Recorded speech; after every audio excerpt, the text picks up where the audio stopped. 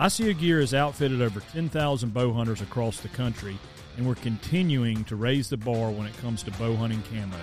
New for the 23 season, we introduce our never-before-seen panel fabric system designed to be dead quiet, along with our patent-pending bow hunting collar. Osseo Gear. Features and function built for bow hunters by bow hunters. Learn more at asiogear.com. The climbing stick has finally gone metal-free. Our goal for the Carbon SS climbing sticks was to make them as light as possible without sacrificing durability. And we wanted to make them stack flush so they're compact for saddle hunters and tree stand hunters. The new aerospace carbon fiber technology allowed us to achieve ultralight weight specs and removed all moving parts and hardware for improved durability. The sticks also feature our patent-pending metal-free attachment method that makes setup easier, faster, and quieter. The Carbon SS climbing sticks are made right here in the USA and come with a 5-year manufacturer's warranty. For more information, visit latitudeoutdoors.com. Welcome to Bear Bow Hunter Podcast with your host, Nate Bailey, where we look to the ancient paths of our hunting ancestors to guide our future, where woodsmanship and hard work outweigh advanced shooting devices, where we value those who have gone before us and welcome those who are yet to come. Join us as we exchange valuable insight about the Bear Bow Hunter's lifestyle.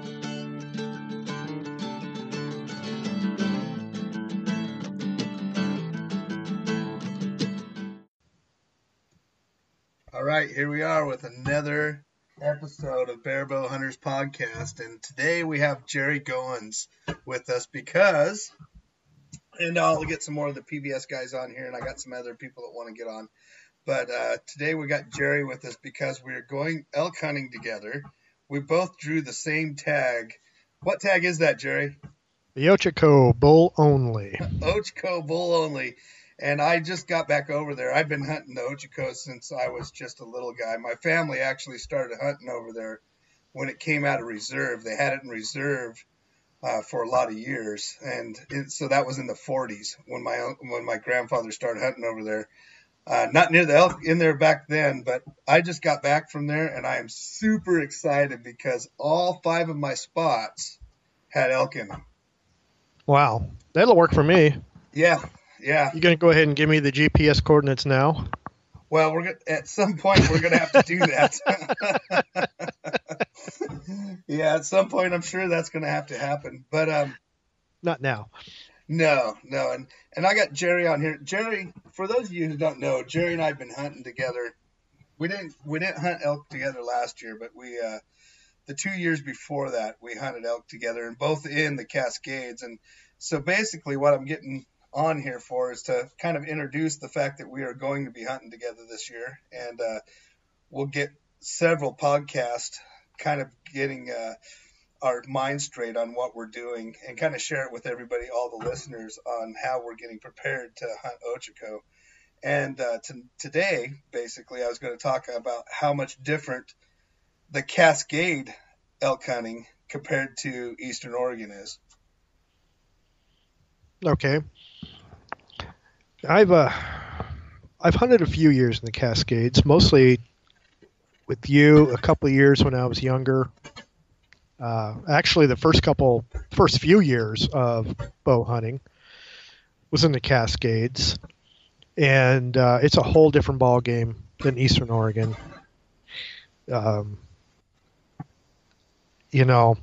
Being able to see is one thing. Being able to walk without crawling over. That hole you took me into 2 years ago was insane. But I'm looking forward to it. I think we'll have a good time. But my first experience with elk was in the Cascades in 1986, my first year bow hunting. I had no idea what I was doing. I had a Larry Jones cassette tape on how to call elk. And I was voice bugling, trying to. And the very first day, mind you, I had never seen an elk before in my life in the wild. I went out the ridge, and I heard not just a twig, but a branch snap just down over the ridge So I knelt down in some little pine trees and did a voice bugle. And when I think back on it, it was the bull calling cow bugle, although I had no idea what it was at the time. And this pretty good sized 4x4 came walking slowly in and stopped and just stood there less than 20 yards away from me. And I'm on my knees looking up at this thing. And I was in such awe at the sheer size. I didn't even think to draw my bow and shoot as he turned to walk away. It's like, holy cow, that's a big animal. So I voice bugled, and he came back in again, and I just repeated the same scenario. So that was my introduction to elk hunting. I didn't have anybody to teach me or anything, so it was kind of trial and error for a long time. Yeah, I started calling them with my uncle. He started calling them way before we all hunted them with a bow. My uncles never really did hunt them with a bow or hunt them during the rut, but they would love to get up in the woods and call them during the rut and call them in and then just kind of shoo them off. And so he one time we were deer hunting, and the 1st of October they were still going pretty strong, and we were deer hunting over in Ochocos, actually, in some of the places I'm going to take you, Jer. And nice. Yeah, and we called this bull in, and I thought, man, if this is how it is, and he came in within 20 yards, and back then my uncle was just using like a hot water heater tube, those copper tubes with yeah, and he just wound it up and then blew through it, and it kind of made a whistle, not really a call. And back in those days it was a whole lot different than it is now. That was in the 80s, the early 80s. So and then we called a lot of elk in before we ever hunted them. And then once I started hunting them, I hunted the Cascades. I take that back. We did with my father when I was younger. We called a couple in. One, my mom was with us, and her and my sister, and here we are calling this elk in, and he's coming across this field at us, and they're freaking out. So they start climbing a tree. And they cut all that movement, climbing a tree, and they were gone. So I've been around a lot of bulls called in, and then of course I've called a ton in the Cascades in the last few years. I've only shot one in the last few years. I've called a lot in for a lot of other people, and I've had my bow on my back. And this year we're going to draw straws for the day. Well, I'll tell you, after a few years in the Cascades, that's when actually how I got into this bull was my brother and I were going up to hunt, and there was a couple of guys. They had a cow hanging in camp, and they were breaking camp and leaving. And so when it came out that this was my first time ever, period, first day hunting elk of any kind, with any weapon, he brought out his topo map, and he said, there's a swamp here, there's a big 6-point back in here, we see some other bulls down here, and here's the map, and good luck. After that year, he became my hunting partner. Oh, cool. That's cool. And we spent a fair amount of time over in Eastern Oregon. And that's when I started going, a couple of years over here. Then I went to Eastern Oregon, and we had some good times over there. Killed a couple of elk and a bear. But I had actually given up elk hunting after the 2002 season not because I didn't want to hunt them, but because I got really tired of competing with ATVers behind closed gates where they weren't supposed to be. Yeah. I'd pick areas that I knew had closed gates, closed roads, and I could walk in there and hunt and not be disturbed, have the elk be disturbed. Yeah.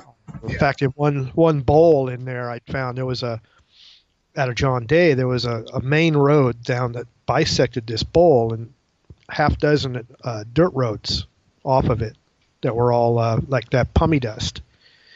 And you could walk very quietly down those roads. And 4 days in a row in that area, morning and evening, I managed to get within 50 yards of a huge 5x5 with cows, but just couldn't get any closer than that 50 yards. Right. And knowing what I learned just last week from listening to Joel Turner, I probably could have killed that bull the first day. Yeah. Because how I found him, I'd hit like just a hyper hot cow call from up on the ridge, and he would sound off, and he would not shut up. And I could slip in on him.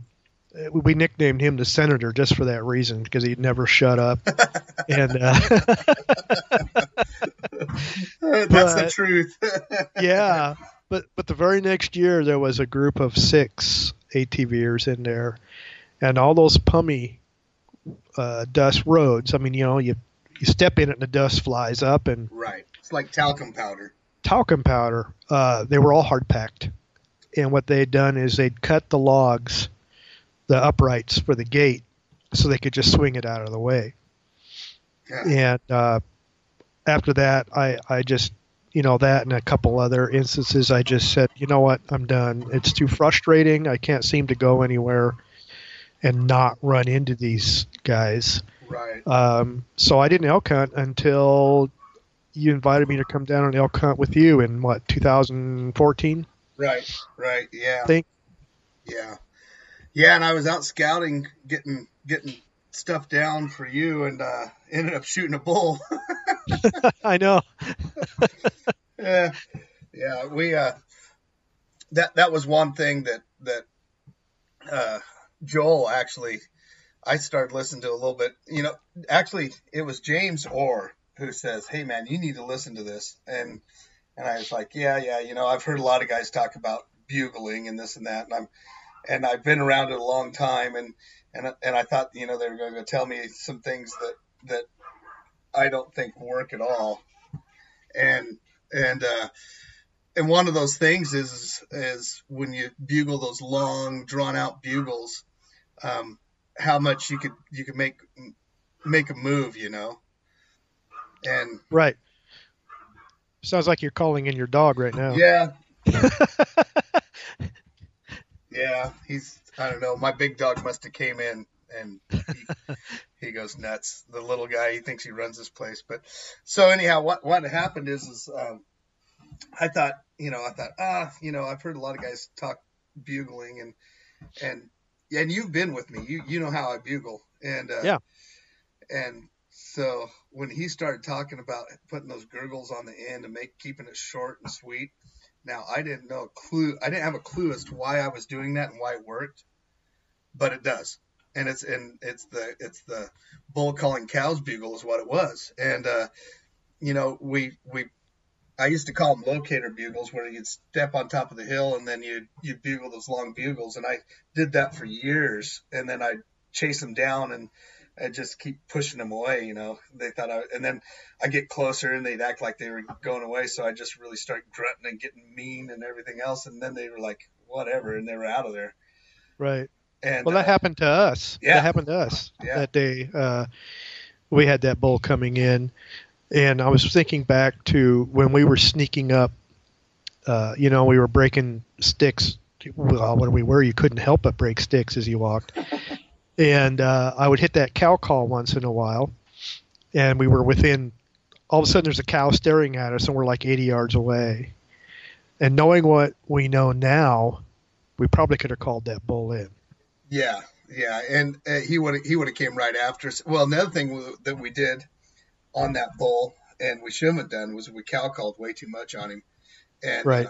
That's actually what got us busted. If you think about it, she came back and was checking us out, and then she left. He was still there when the rest of the cows left.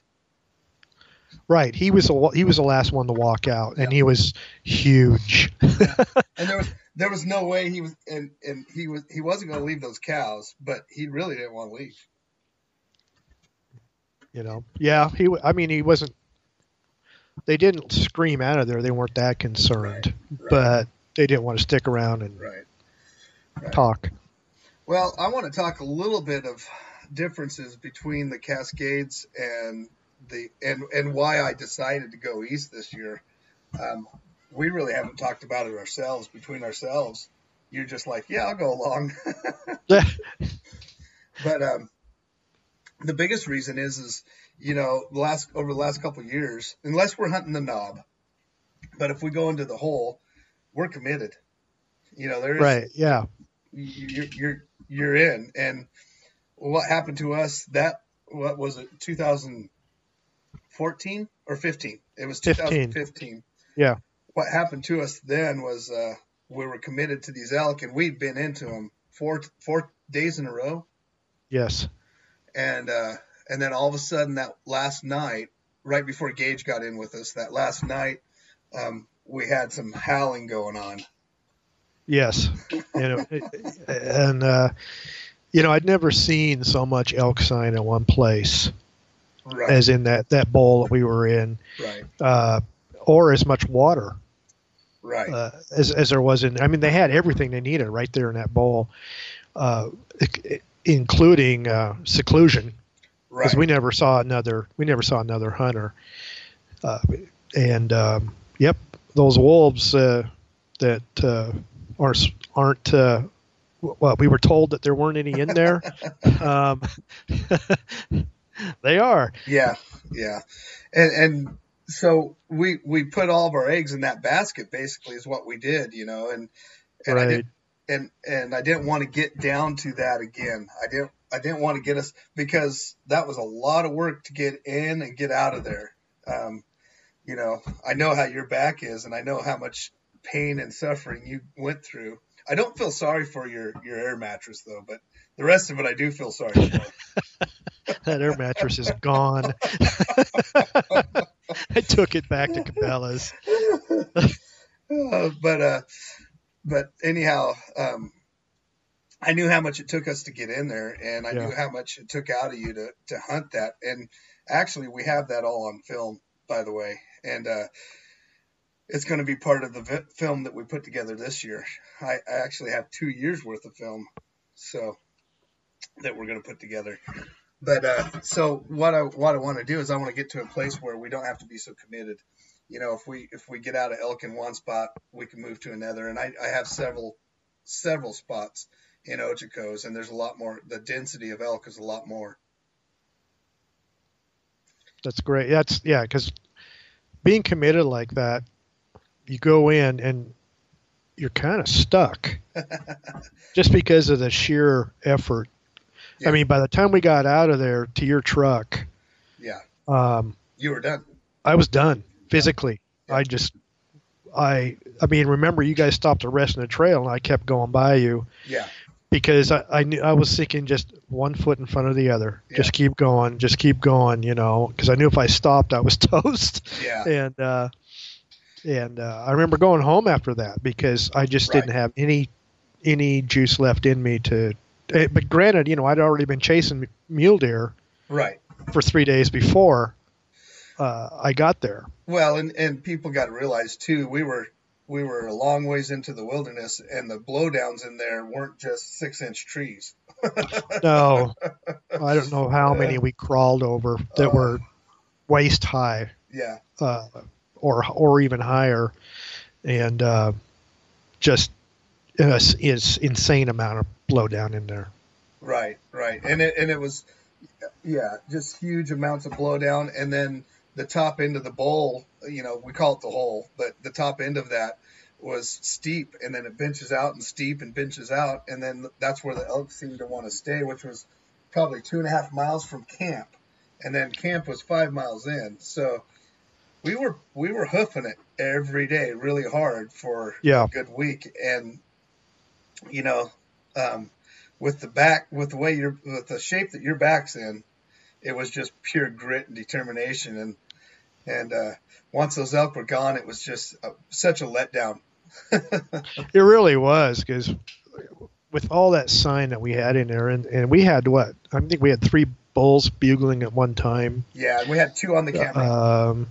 And so, yeah, it was a letdown. I was not feeling all warm and fuzzy about wolves. No. When we heard that. No. But the Eastern Oregon is so much easier to get around. Right. I mean, yeah, it's bigger country. Right. Definitely bigger country.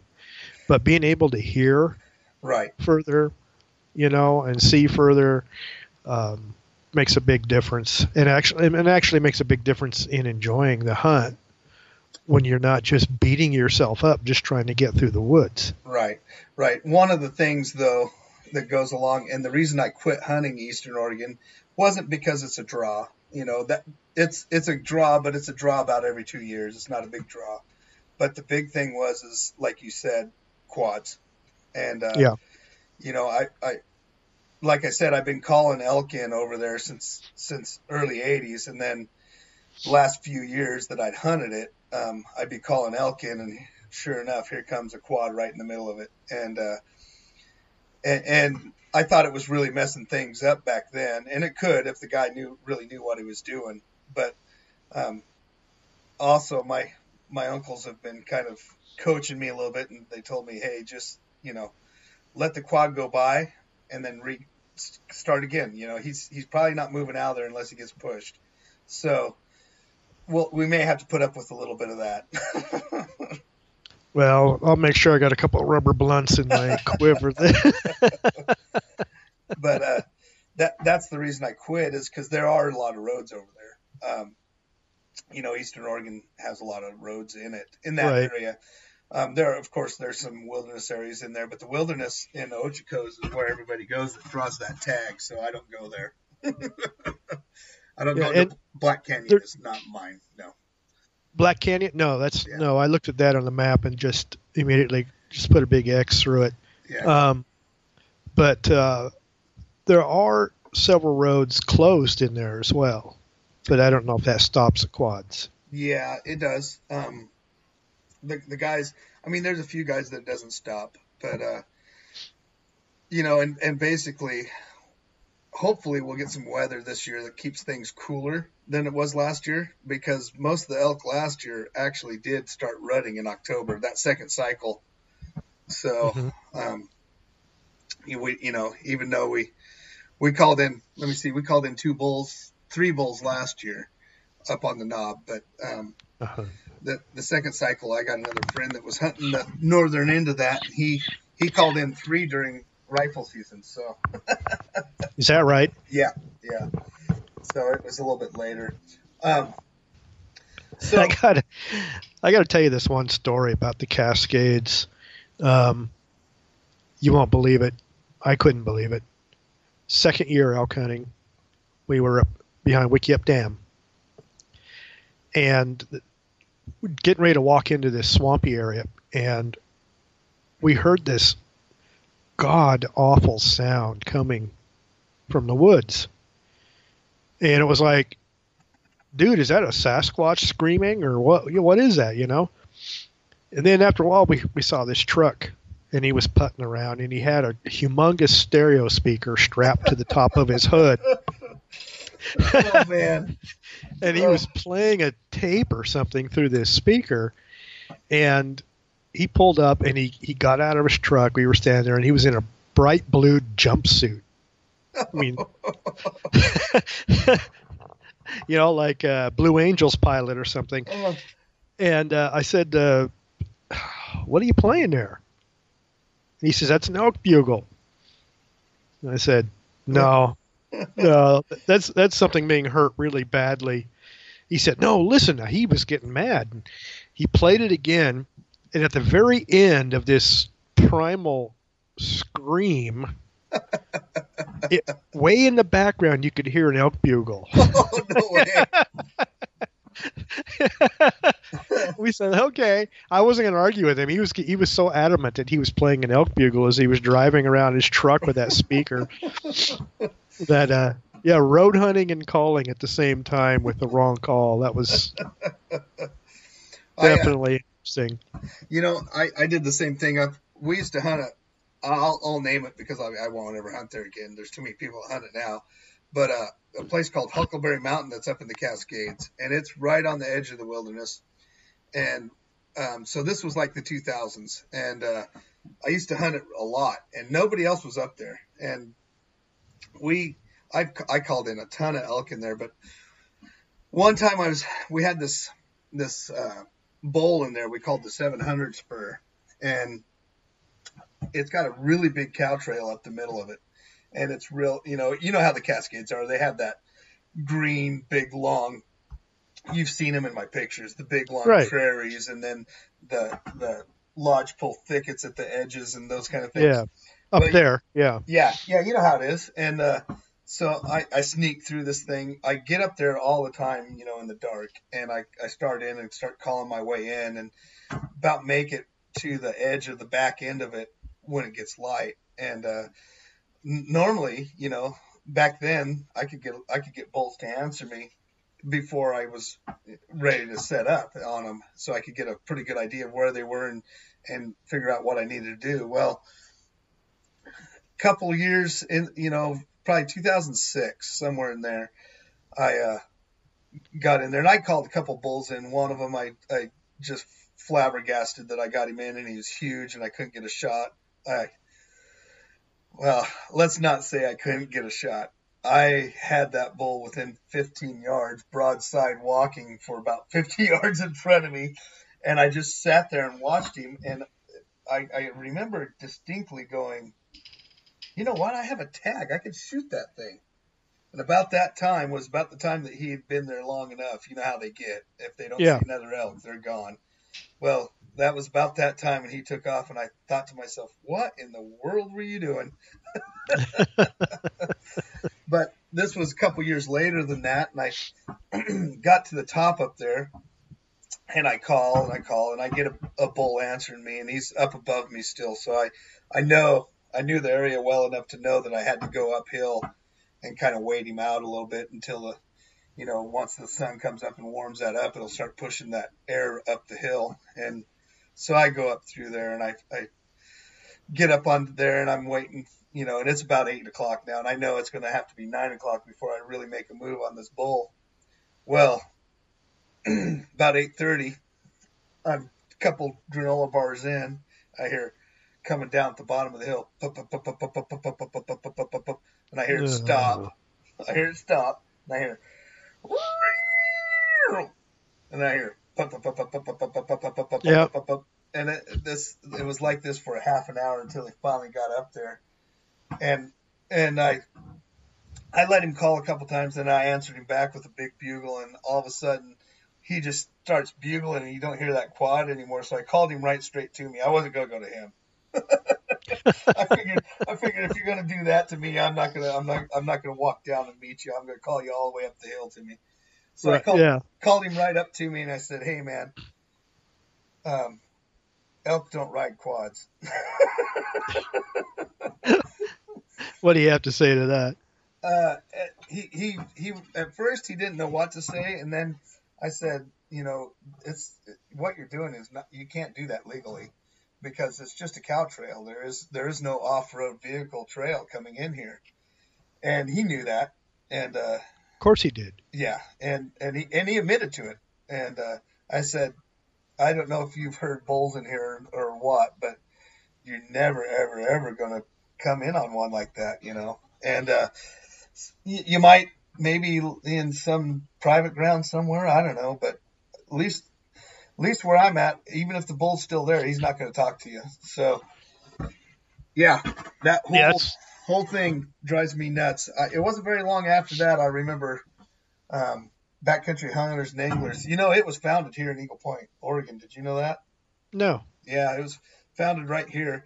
And a lot of it was started because of all the people that were tearing up the BLM, trying to stop them from getting in there and tearing it up when it was really wet. Yeah. I had a similar thing happen to me that last year of elk hunting that I decided to quit when I watched a guy half my age, behind one of those gates on his quad. And I decided, I went down in the creek bottom thinking, well, maybe, these guys have pushed them all down there. And you get down the bottom, and then it's private land on the other side, and it's a guided operation. Right. But I'm coming back out, and I see this guy going up the road, and he stops at the creek crossing, and he doesn't even turn it off. He stands on the pegs. He bugles down into creek bottom.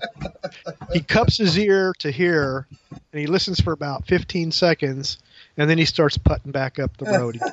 It's like, that's when I broke camp. I went back. And I gave it about 3 days in there. I couldn't find any fresh elk sign in an area where I always found fresh elk sign. Right. And could always get into elk. Right. And right. And that's when I threw in the towel. So I'll just stick to blacktails and call it good. All right. Well, we're at 30 minutes here, so I'm going to shift gears for just a couple minutes and kind of look forward instead of looking back. And we pretty much covered why we went into the wilderness. I think we've covered that pretty well. But I would like to talk a little bit about some of the tactics that we're going to probably employ over what we did in the wilderness. The wilderness, like I said, we were. Once you're in there, you're set where we went. If you're packing a camp like we pack, and I know a lot of guys. There's a young guy that hunts the wilderness area south of north of where we were, and and he carries everything on his back, and he'll just keep at it until he gets into a big group of them. If there's got to be more than one bull in the drainage for him to stop, and he does pretty well. He does real well doing that. But, and then he'll pick up and move if that's not the case. But that's extreme. That's a lot of time when you're talking the Cascades. There's a lot of room up there.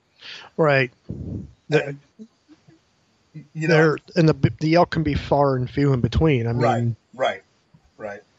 And the bulls themselves are different than the Rocky Mountain. And they're different than Roosevelt's. They're a crossbreed. People tell me that they aren't, but they are. They are a crossbreed between the two. Big body and big antlered, and a little bit less territorial. Because once they get that drainage, man, they don't have to fight off anybody but like younger brother. Because they are so scattered. Yeah, right. There's not 10 bulls in a bunch. There's 3 that they got to worry about, and they usually have their pecking order figured out. So it's a little bit different strategies when you're hunting those guys. And you hope for 2 bulls that are pretty close together in strength and size and age. That way they kind of keep each other kind of jacked up. But if there's a big bull and a couple little ones, man, that big bull doesn't really respond a whole lot to a lot. Yeah. So it's a little different when you're talking the Rocky Mountains, though, especially Ochico. I've seen herds over there that were 40, 50 and had 2 or 3 bulls that were kept fighting for a female that was coming into heat. So they never did get to the point of getting their pecking orders figured out. And, I've had them in the Cascades. I've had a big herd where you'll have a big herd on camera, let's say July and August, beginning of August. And you could tell what they're doing down there is they're kind of, and it's a huge herd and several herd-sized bulls in it, several full mature bulls. And then they just break up, kind of like turkeys do. They break up and they go to their own separate drainages. It's not so the case with Rocky Mountain or the elk in Ochico. So I'm going to do things different. I'm bringing a quad. No. Can't join them, right? No, oh, Jerry. I don't know what I'm going to do with you. Basically what I know the area so well, and I know where the elk like, and there's certain pieces of ground that are magnets for them and things like that. But we'll do a lot of night calling. and get them figured out exactly where they're at, and then hit them in the morning. That's one thing I had decided to give a try. Um, that last year, I didn't pack up and go home. I went over to La Grande and I found Roger hunting over there. And in the middle of the night, I could hear 3 different bulls bugling from my tent. Right. And that was like the last night before this season was over and I had to go. And I thought, you know what? I think the thing to do is get up, get dressed, and just stay on that bull. Just listen to him and don't mess it up, but just keep him within earshot. Right. Until daylight, and then hunt him. Yep. Yeah. But I never gave, like I say, I quit after that and never really had a chance to try it. But this is just a theory on my part. I have absolutely nothing to back it up. But I think that over in the east where it's more open, obviously the sound carries further, but I think the scent carries further too. Right. When a cow comes into estrus, and that may be why you see more bulls hanging around the herds. Right. Of cows. Yeah. And another thing is there's a lot less elk ground over there. I mean, if you really think about it, there's a lot of ground, but there's a lot less wallows. Within the same area, within the 10 square miles that we'll hunt over there compared to 10 square miles that I'll hunt in the Cascades, there'll only be one wallow. Really? Yeah. And so in the Cascades, I mean, in the bowl, how many wallows were in the bowl? There were like 12. Oh, geez. Yeah. 13. And so they get congregated more in those spaces. Another thing is... it took us like 4 days to find the one they were actually using. Yeah, I did. And they were using it pretty hard, man. Oh, man. But that's the night the wolves howled, so. Yeah. And we kind of got in the middle of them that morning. So they were already kind of getting caught on that there were predators in there after them. But so with the Ochocos and with Eastern Oregon or with the Rocky Mountains, the key is obviously is to cover the ground and find the herd. And it's the same thing with the Cascades, but the Cascades, the key is find all the drainages and hit every drainage. Whereas over there, I've actually hunted that over there where we were out of elk, didn't have any elk sign, and then the next morning we were just covered in them. They just move around a lot more. They move around a ton. Yeah. And another thing, is when you get that many bulls, I don't think it's a difference between species. A lot of people would say it is, but I don't think it is. I think actually what it is for one, the elk could hear every other bull that's bugling within miles over there. Whereas in the Cascades, they could only hear the few that are around them. Right. I was on one side of the bowl, and you're on the other side, and you couldn't even hear me bugling. No. Over in Ochoco, I guarantee you, if I was to bugle a mile away, you could hear me in certain spots, for sure. So I think they stay jacked up longer. I don't think they're any meaner. I don't think that they're willing to come into calls anymore. I just think that they're jacked up longer because they can hear more. Right. Well, let's hope so. Well, I hope so. That's been the case. It's been a drought for me. The ape on my back, actually. I've had a lot of close encounters, but haven't actually put one on the ground. Yeah. And so that's a huge, huge frustration that I have. Being as good of a blacktail guy and caribou and all the stuff that you've hunted over the years, that I know how important an elk is to you, and that's another reason. Honestly, I'll tell you, that's another reason I said, hey, let's put in for Ochoco this year. Let's get over there, is because I know that our chances. We won't be hunting the same bull all the time. That was my biggest concern. Well, that's kind of what we were doing before, or the same couple of bulls. And I am looking forward to getting back to Eastern Oregon for sure. Yeah, yeah. I was just over there this weekend.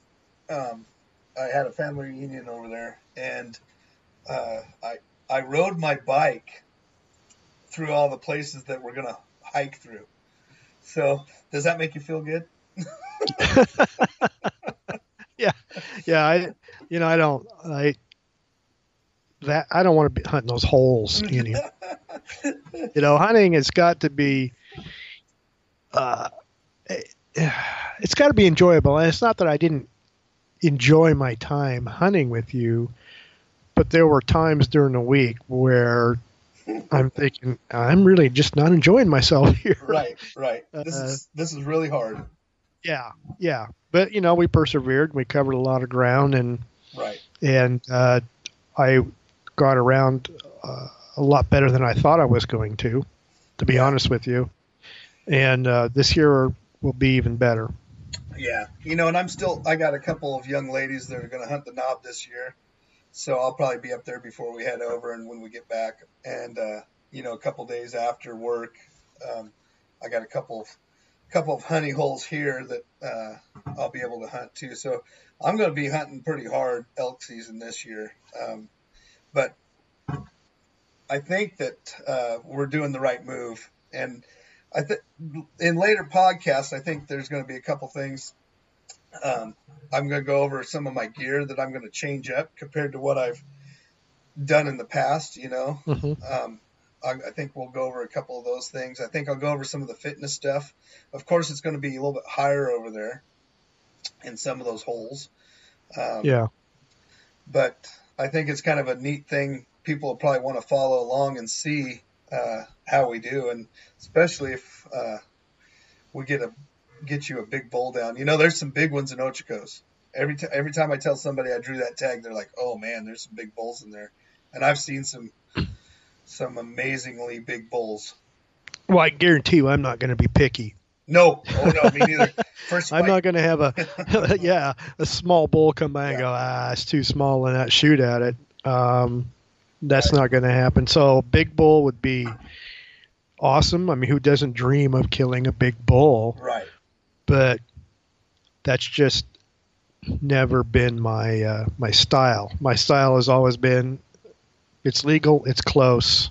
Right. It's, going to get shot at. Right. All right. Well, I'm going to wrap this one up. It's kind of introducing what we're doing. It's actually kind of an introduction to a video that I'm trying to get together that it's been a couple years in the making, and really that video is to get your camouflage all bloody is what that video is trying to do. But we do have a lot of good video of the bowl of the hole that I took you in, and we're going to move that along with what we do over in Ochocos, and hopefully it'll be a year that you will never forget. Actually, the hole is probably a year you'll never forget too. Yeah, exactly. Yeah, right there. I sold my backpack after that trip. No, I didn't. I sold it last year, but just so you would never think you're going to do that again, huh?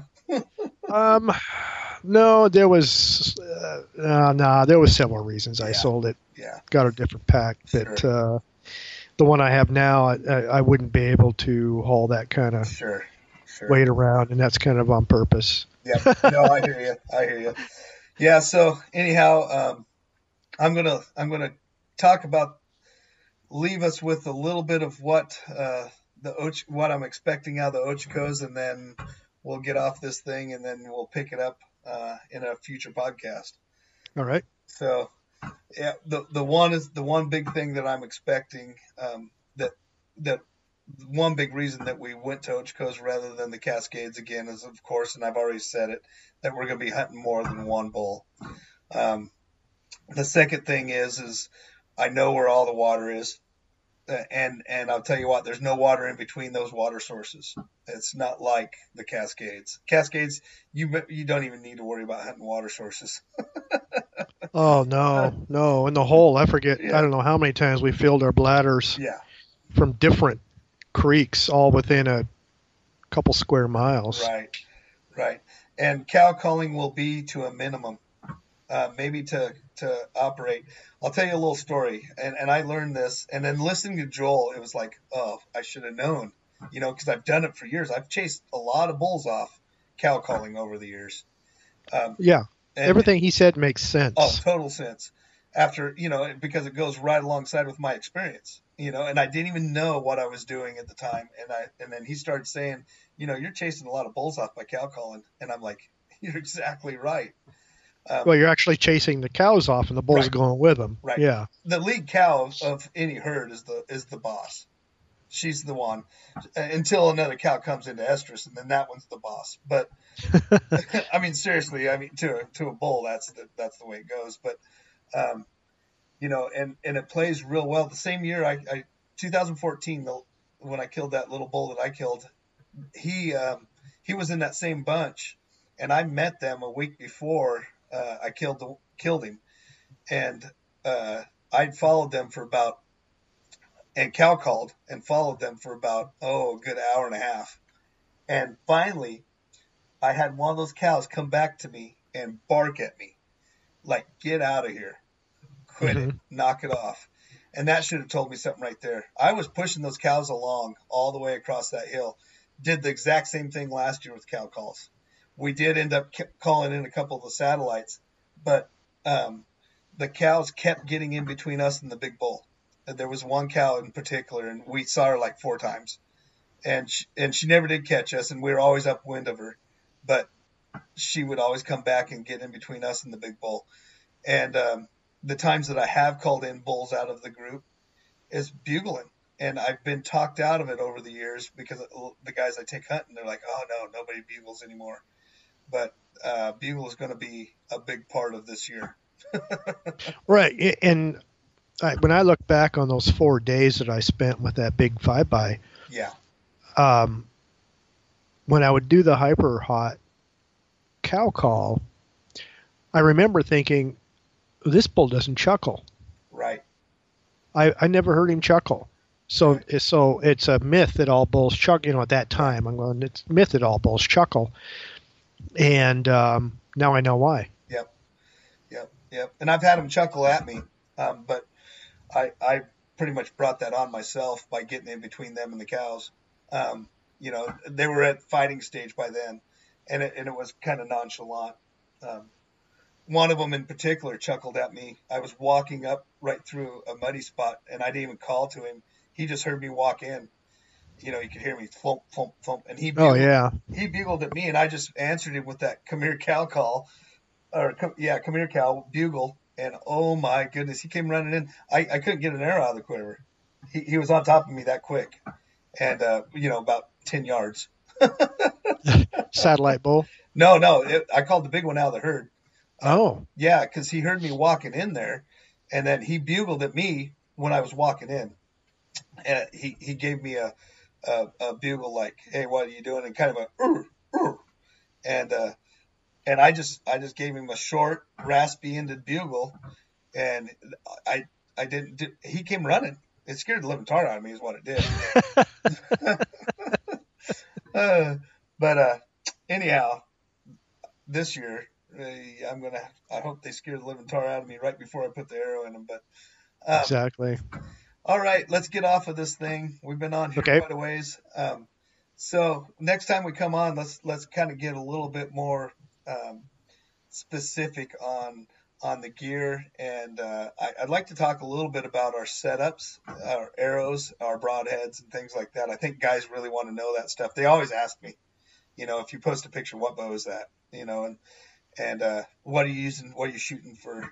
Your arrows and these kind of things. And I think we'll go over a little bit of that. And I think we'll also go over how to expect, what we expect, where we expect to find the elk. And I'll tell you right now, I already know the answer to that over in Ochoco, just because I've been doing it for so long over there. Mm-hmm. We're gonna hunt all my spots, but I could kind of tell you why they're in the spots that they're in. So. And I think, I'm going to get a couple of the guys from PBS on here, and then we'll get back on and do this again. Yeah, I'm looking forward to it. Looking forward to the hunt. Looking forward to hearing from the guys from PBS. Yeah, me too. Me too. A lot of experience here. Yeah. Well, you're a PBS regular member as well, so I mean, it's not like we don't have a PBS around here right now. But all right. Well, thanks, Jerry. We'll do this maybe next week or something sometime, huh? Okay. Yeah, whenever. Sounds good. All right. Have a good evening. All right, you too. We'll see you. See you later. Okay.